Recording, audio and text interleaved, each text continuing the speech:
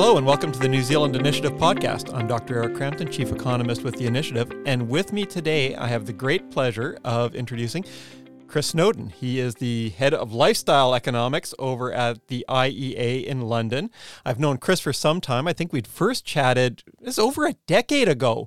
I was on faculty at the University of Canterbury. You'd done some neat stuff around spirit level delusion, going through just the nonsense of some of the stats in the spirit level. If people remember, before there was donut economics and before we had MMT, well, the crazy version of economics at the time was the spirit level, where folks were thinking that inequality was the root of all possible problems. And Chris very ably showed that that all was based on substantial cherry picking of the data, just picking the sets of country years to be able to pretend that there's a bad outcome out of inequality, showed that that was all nonsense. But then we continued a bit more when I was doing a bit of work in alcohol policy, and that is, I'm really kind of jealous of Chris. His whole gig gets to be lifestyle economics, nanny state issues, and the ways that the state try to interfere in private consumption. So welcome, Chris. Great to be here, Eric. Yeah, I remember your work on the costs of alcohol very well, extremely well done, and came in very useful for me. I've done loads of stuff since then about the various spurious cost estimates of all sorts of vices. Well, it's just depressing how those things get entrenched, right? So one of them gets created and they might do a minor bit of inflation updating on the thing, but the stat lives forever. No matter how many times it gets debunked, it's a number that journalists can find online and they just keep citing it no matter how many times you kill it. It's one of these zombies.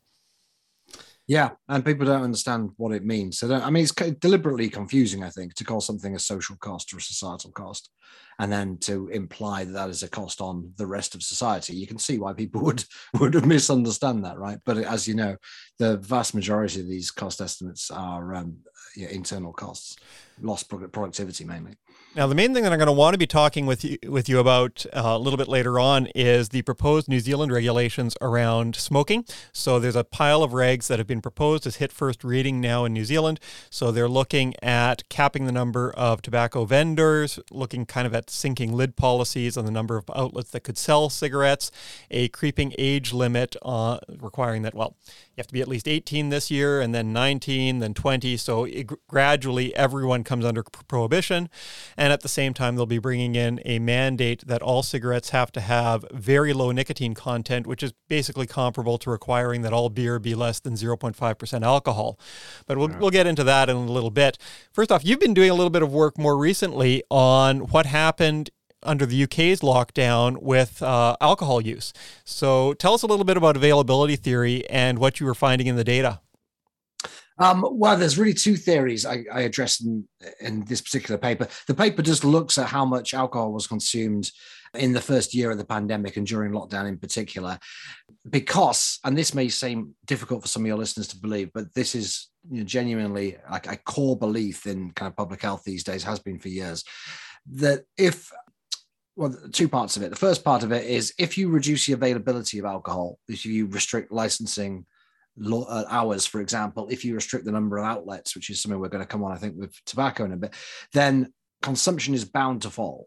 If you reduce the amount of advertising of alcohol, consumption is bound to fall. And if consumption falls, and this is the second part of it, if consumption alcohol falls just per capita across the board, then alcohol-related harm, alcohol-related mortality is also bound to fall, and is bound to fall pretty much by exactly the same amount as consumption did. Now, what we saw under lockdown in Britain, but around most of the world, was a small decline in consumption, which seems to be mainly due to people who were going out and only drank when they were in a pub or in a bar, a club, a restaurant. And so those people obviously couldn't go to any of those places anymore. And so they cut down or stopped drinking. So you had a relatively small decline in consumption of about 3 or 4% in England, but you had an enormous rise of nearly 20% in the number of alcohol-related deaths. It was really bad. Now, lockdown was a large part of that, I think, the stress and the trauma and boredom of lockdown, but also there were aspects of the kind of the whole pandemic issue, which is that people who were really needing to see people, needing help about their drinking, they couldn't get face-to-face appointments anymore. Anyway, the point is that you did see a colossal reduction in alcohol advertising and a huge reduction in the general availability of alcohol. Obviously, people could still get it, but that's not what the theory says, right? The theory says if you just make it more inconvenient to get it, or if you have fewer queues to get it, you're not walking past a pub and thinking, oh, go in for a drink. All this should have led to a big reduction in consumption. In actual fact, there was a very small reduction in consumption, probably didn't have much to do with things like advertising, but the reduction in consumption wasn't accompanied by a reduction in harm, as measured by deaths, which is a pretty hard point of alcohol-related harm, and it should have done. And so it's just one of several natural experiments whereby these theories are tested and they just don't stack up. No, that's a neat finding. It's hard to find a clean natural experiment. Of course, there's lots of things going on at the same time. When COVID's hitting and with lockdowns hitting, it's not just going to be availability of alcohol, but certainly what you're finding is not consistent with standard availability theory. I remember here when we were going into our lockdowns, some of the anti-alcohol campaigners were arguing that we needed to have sharp prohibitions on mail order alcohol because they were terrified that people would just get so much booze by mail order and spend their whole time in lockdown really drunk and that harms would go through the roof. We didn't see an increase in alcohol consumption with lockdown, despite not cracking down on mail order. In fact, it was one of the few things that you could actually get by mail order. New Zealand's restrictions were a lot tougher than the UK's. So during our level 4 lockdown, it's only real essentials that you were able to get delivered because a lot of workplaces just couldn't function. You had to stay home. Government recognized that beer and spirit delivery was actually an essential service. A lot of people really kind of depend on this, or really enjoy it, and they allowed it to continue. So even in circumstances where it's one of the a lot of things you couldn't get by mail order, alcohol was one of the things you still could get, and we didn't see a big blowout in alcohol use. So again, contrary to the kinds of doomsday predictions that these guys like to give. So that's been great fun, but it's also a little bit illustrative of what can happen with changes in outlet density. So you'd mentioned availability theory. That seems to be underlying one of the planks of what's going to be coming through in New Zealand's tobacco reforms. So the proposed legislation will be capping the number of outlets, and we can talk a little bit about that in a minute. But just for a bit of context for you, because you're UK-based, and actually, you guys have had some fairly similar policies to us in contrast to the United States and a few other places. So the UK, like New Zealand, has been fairly enlightened about vaping. New Zealand kind of came to it accidentally. The UK came to it kind of deliberately. Maybe tell us a little bit about the experience in the UK with the shift to vaping and what's happened to smoking rates as consequence. We came to, I would say, fairly accidentally as well, actually. I mean, there was a big debate about vaping in kind of 2011, 2012, 2013. And the public health lobby didn't really know what to make of it. And they were inclined to basically ban it, to regulate e-cigarettes as medicines, which effectively would mean no one could really get hold of them, as they're finding out in Australia. It was only really because vaping took off very early in England. And there was very quickly a lot of word of mouth around it. And there was quite a good independent vaping market, independent vaping scene. The tobacco industry had nothing to do with it whatsoever at that point. And it just kind of blossomed. And very quickly, everybody would know somebody who vaped, and everybody would know somebody who'd given up smoking through vaping, including people in government. And so by the time the public health people had really noticed it, it had already taken on a bit of a life of its own. It was quite difficult to put the genie back in a bottle. So it was partially accidental. It certainly wasn't with the blessing of the public health industry at the time. But yeah, we've seen in that period from about 2012 onwards, we saw a really big and kind of unprecedented drop in smoking rates, including youth smoking rates. It's flattened out a little bit since then because there's so many scare stories now about vaping. And, I know people who've gone back to smoking just because of the scare stories, with kind of better the devil you know attitude. So that's been an international problem that's been holding vaping back. But generally speaking, it's been a real success, and the government has recognized it as such. We do have a new tobacco control plan coming out very soon. It is rumored to be fairly pro-vaping and reasonably liberal, but the government did commission an independent review from this guy who really knew nothing about the subject, and he just came up with an incredible wish list of weird things. Didn't include the reduced nicotine bit. Actually, it does include the outlet reduction, and it also includes things like painting cigarettes green or brown and putting individual health warnings on them and this kind of stuff. All these ideas, including the things that are being proposed in New Zealand at the moment, they've been around for ages. I started researching smoking 15 years ago, and the idea of putting individual health warnings on cigarettes was there then. The idea of reducing nicotine to such a low level that they would supposedly be not addictive has been around for decades. I mean, for decades. It's been around, I think, since the 60s. And it's never been acted on, because very quickly somebody says, well, this is a really dumb idea for various reasons. And so it's a shame to see New Zealand acting on it, because we did think over here in Britain that, or I did at least, I was kind of relieved to see that you hadn't gone down the same path as Australia and really doubled down on this anti-vaping thing, which is so counterproductive and stupid. So I thought you were taking a more enlightened approach, which you kind of are by being one of the very few countries to unban e-cigarettes.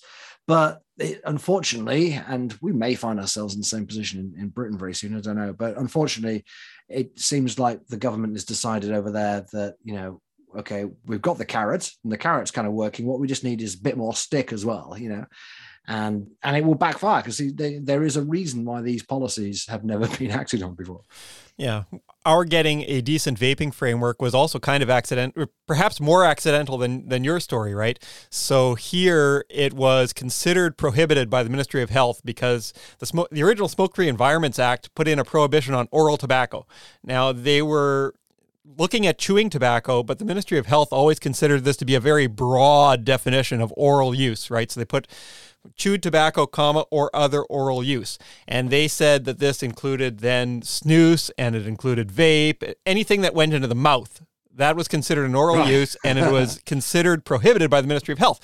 Now, that meant that the tobacco companies who also had vape products just wouldn't touch the New Zealand market, because they won't do anything that's anywhere near the line. So they were staying away from it. A small gray market started coming up where you could buy vape product under the counter, sort of from discrete retailers.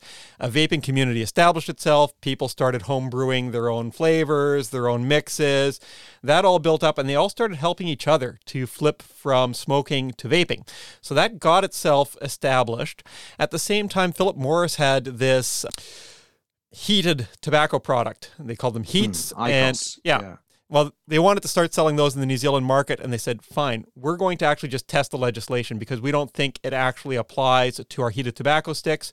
We're just going to start selling them and let the Ministry of Health bring suit. The Ministry of Health brought suit, and the judge looked at the purposes of the Smoke-Free Environment Act, which were to reduce the harms of smoking, looked at the bit of legislation that banned it, saying, or other oral use, and said, well, in law, this has to be something that's similar to chewing.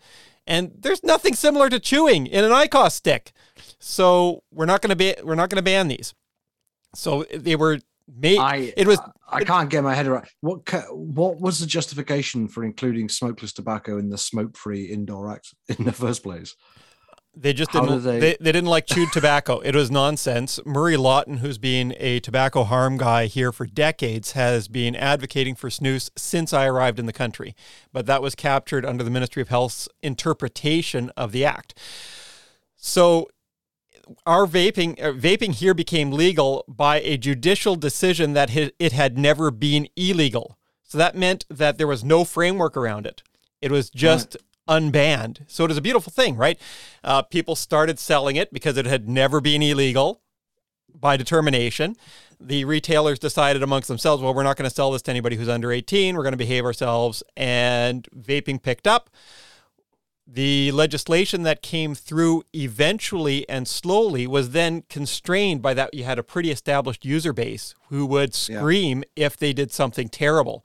Now, they did do a few terrible things. They set legislations that you could no longer sell flavored vape in dairies, so our corner convenience stores, which had been a reasonable outlet for these things. They said it had to be in a specialist shop.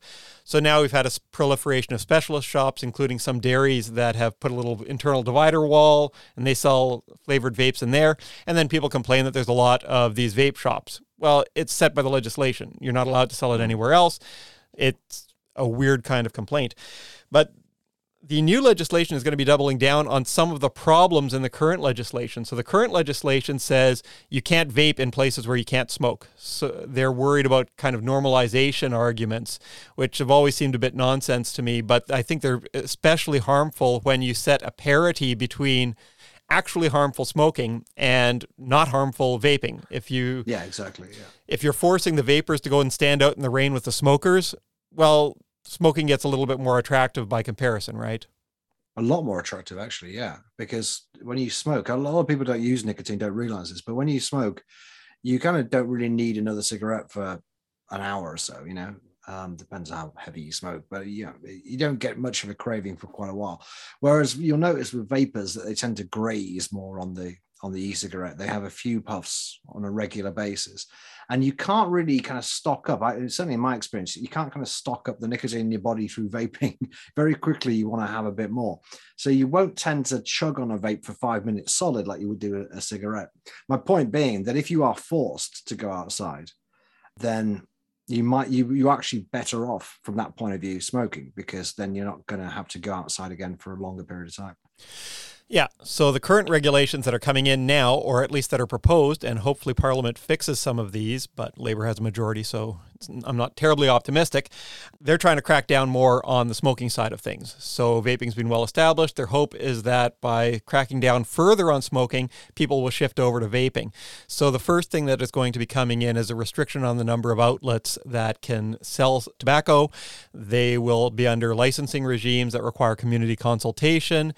One wonders then what happens to established dairy owners and what might be extracted from them by those who are able to exercise a veto on this.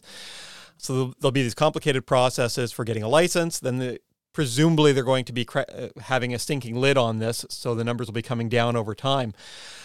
Yeah, I'm worried that, at least in the first instance, if you're restricting the number of outlets that can supply, you're going to be creating almost monopoly rents for those who are still able to sell this. Have you have any views on this?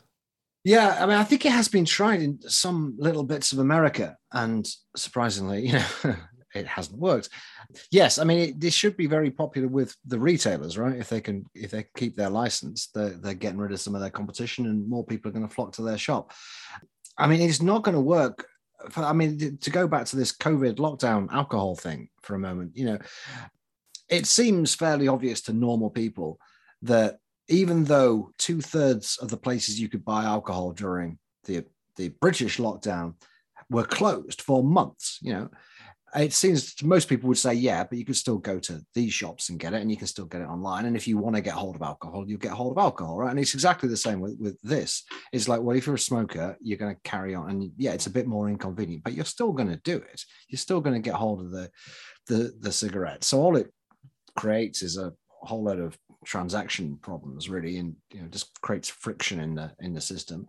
And it gives this kind of sort of monopoly power to the dairy owners, I guess, whoever it is who still got the licenses to sell cigarettes. So it's just another of these, all these things that, that you've mentioned, they're all basically ways of trying to bring about prohibition without actually calling it prohibition, because prohibition, thank God, still is a dirty word. There may well come a time when prohibition has been rehabilitated and people are taught that actually it was a great success. But for the time being, at least, even prohibitionists don't like calling themselves prohibitionists and don't like calling what they're doing prohibition. They use the favored term is end game, and people in tobacco control have been talking about the end game for quite some years now, and hoping that this euphemism will not startle anybody. But I mean, if we can move on to these other two issues as well, because the principle really is very much the same.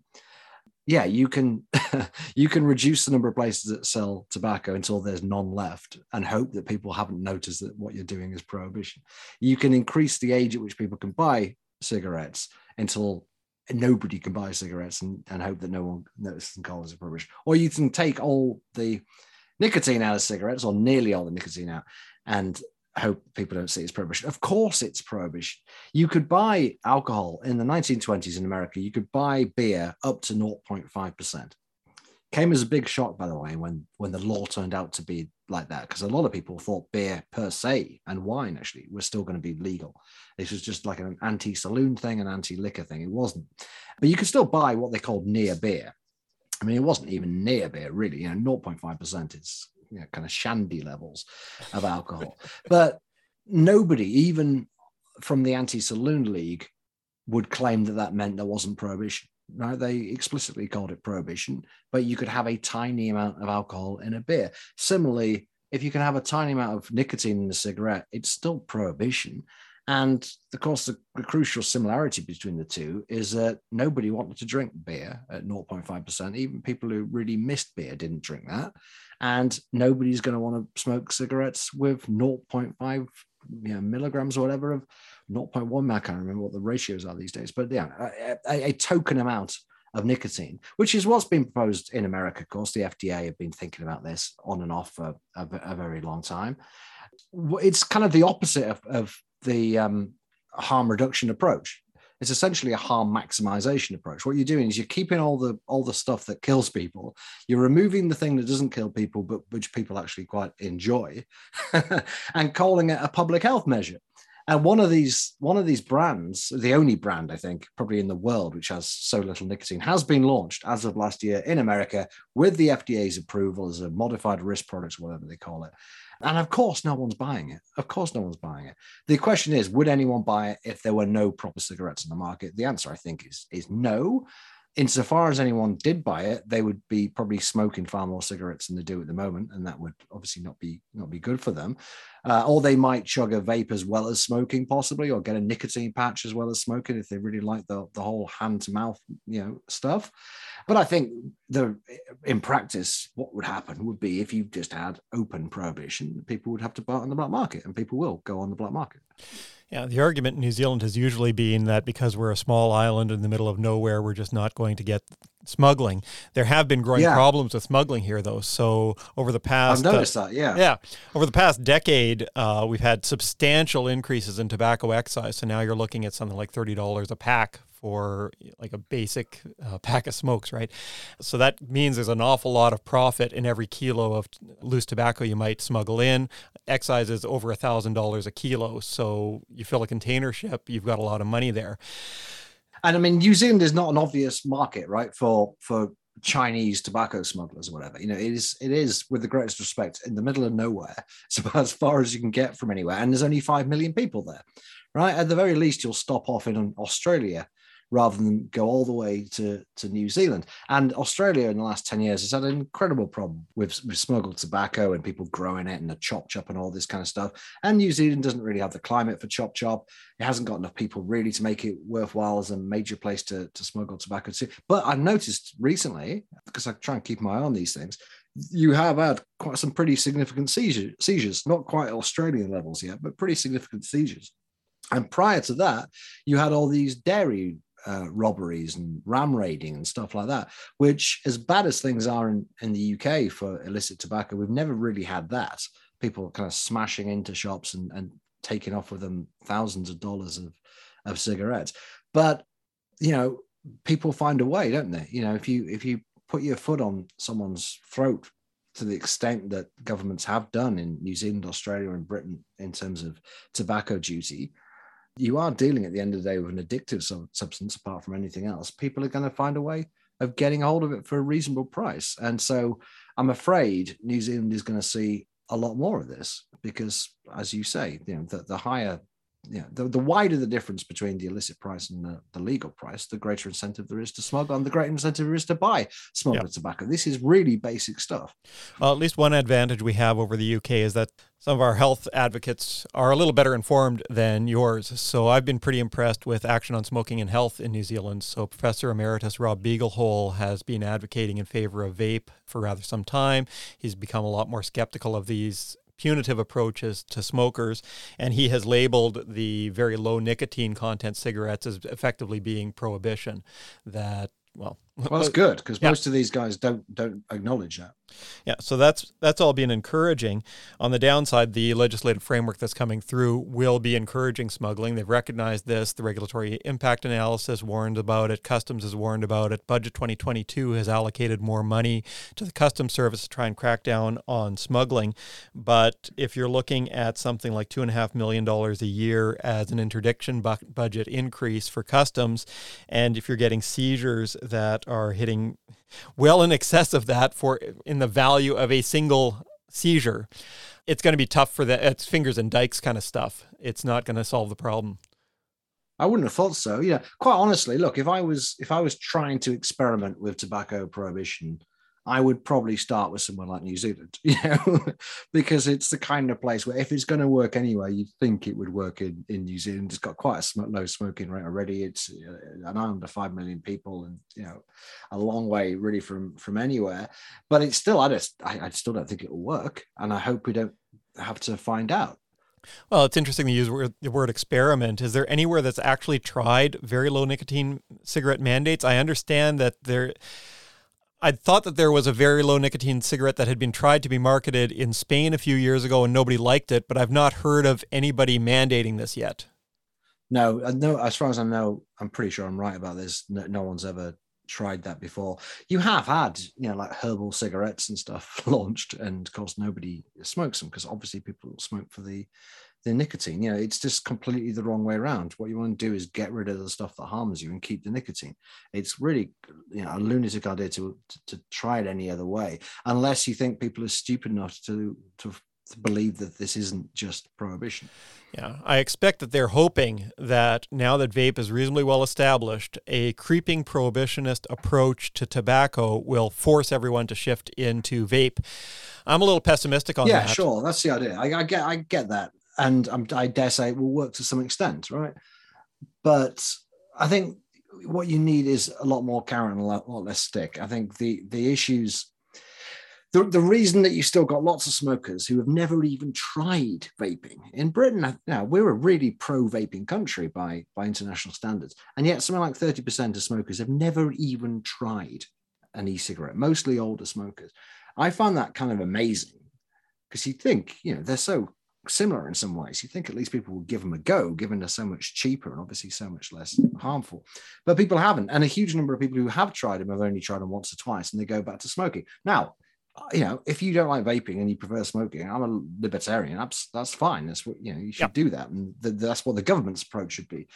But probably there are things that could be done in terms of maybe the technology to make them a bit more straightforward for people, in terms of maybe the flavors, get people trying different flavors until you find something you like, but also in terms of just the general messaging. We are all around the world now, there's so many reports, so much junk science being produced, scaring people off e-cigarettes, the whole EVALI epidemic in America in 2019, when this whole issue around people becoming seriously ill because they were vaping THC, which had been adulterated, and then the anti-vaping people just basically lied and misrepresented this and said this was an e-cigarette issue. And suddenly, for some reason, in one country, in certain areas of the country, vaping is just like killing people with acute lung injury. And it's never happened anywhere else. It's never happened since. But this is like nicotine vaping, So that's all that scare stuff. You've got Mike Bloomberg putting in $160 million into front groups around the world to campaign for a ban on e-cigarette flavors, which he sees as kind of the low-hanging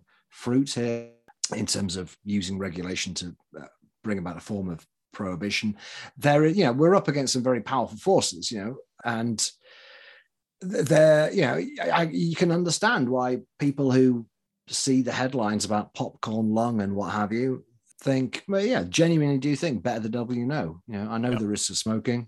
And maybe I'll give up one day, but I don't want to get into this vaping thing because it seems like it's just as bad. And if you look at opinion surveys, especially in America, there are way more people who think that e-cigarettes are worse than smoking than think that e-cigarettes are much safer than smoking, which is a criminal indictment of the public health lobby, which has paid a lot of money to supposedly educate people.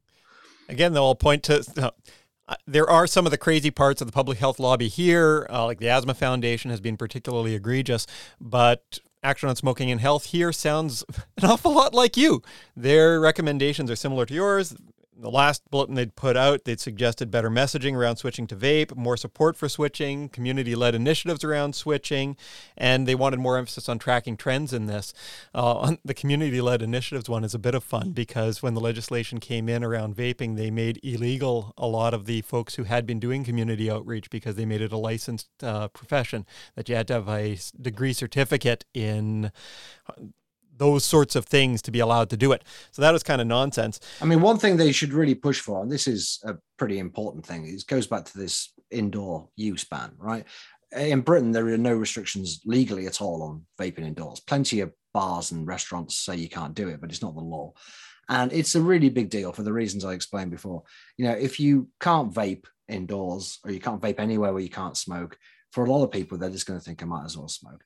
And it also sends out this negative messaging, signaling that these things are basically just as bad as each other. And governments can do a lot about that to try and give people the message throughout, without, not just putting out TV ads, but actually showing people that these things are different by regulating them in very different ways. No, agree. So my approach on harm reduction would be similar to Rob Eagleholes and Ashes. I'd add legalized snus. It's been fairly successful, especially among Scandinavian males in reducing smoke rates. A lot of people incredibly successful. Yeah, a lot of people who found vaping to be unattractive have found snus to be fairly attractive. It's just a little pouch of cured tobacco that gets put between the lip and the gum. And completely agree on distinguishing between where vaping and smoking is allowed.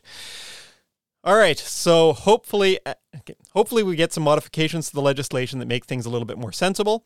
If we don't do that, I hope at least for your sake that New Zealand gathers the data on the consequences of what we do so that we're a cautionary tale to others so we can, if it blows up in the ways that I'm expecting it to blow up, we would at least be able to demonstrate to the rest of the world, don't do this. This is what's happened in New Zealand. Well, maybe I'm wrong. Maybe it all works swimmingly and other people would want to take it up, but I'm not an optimist.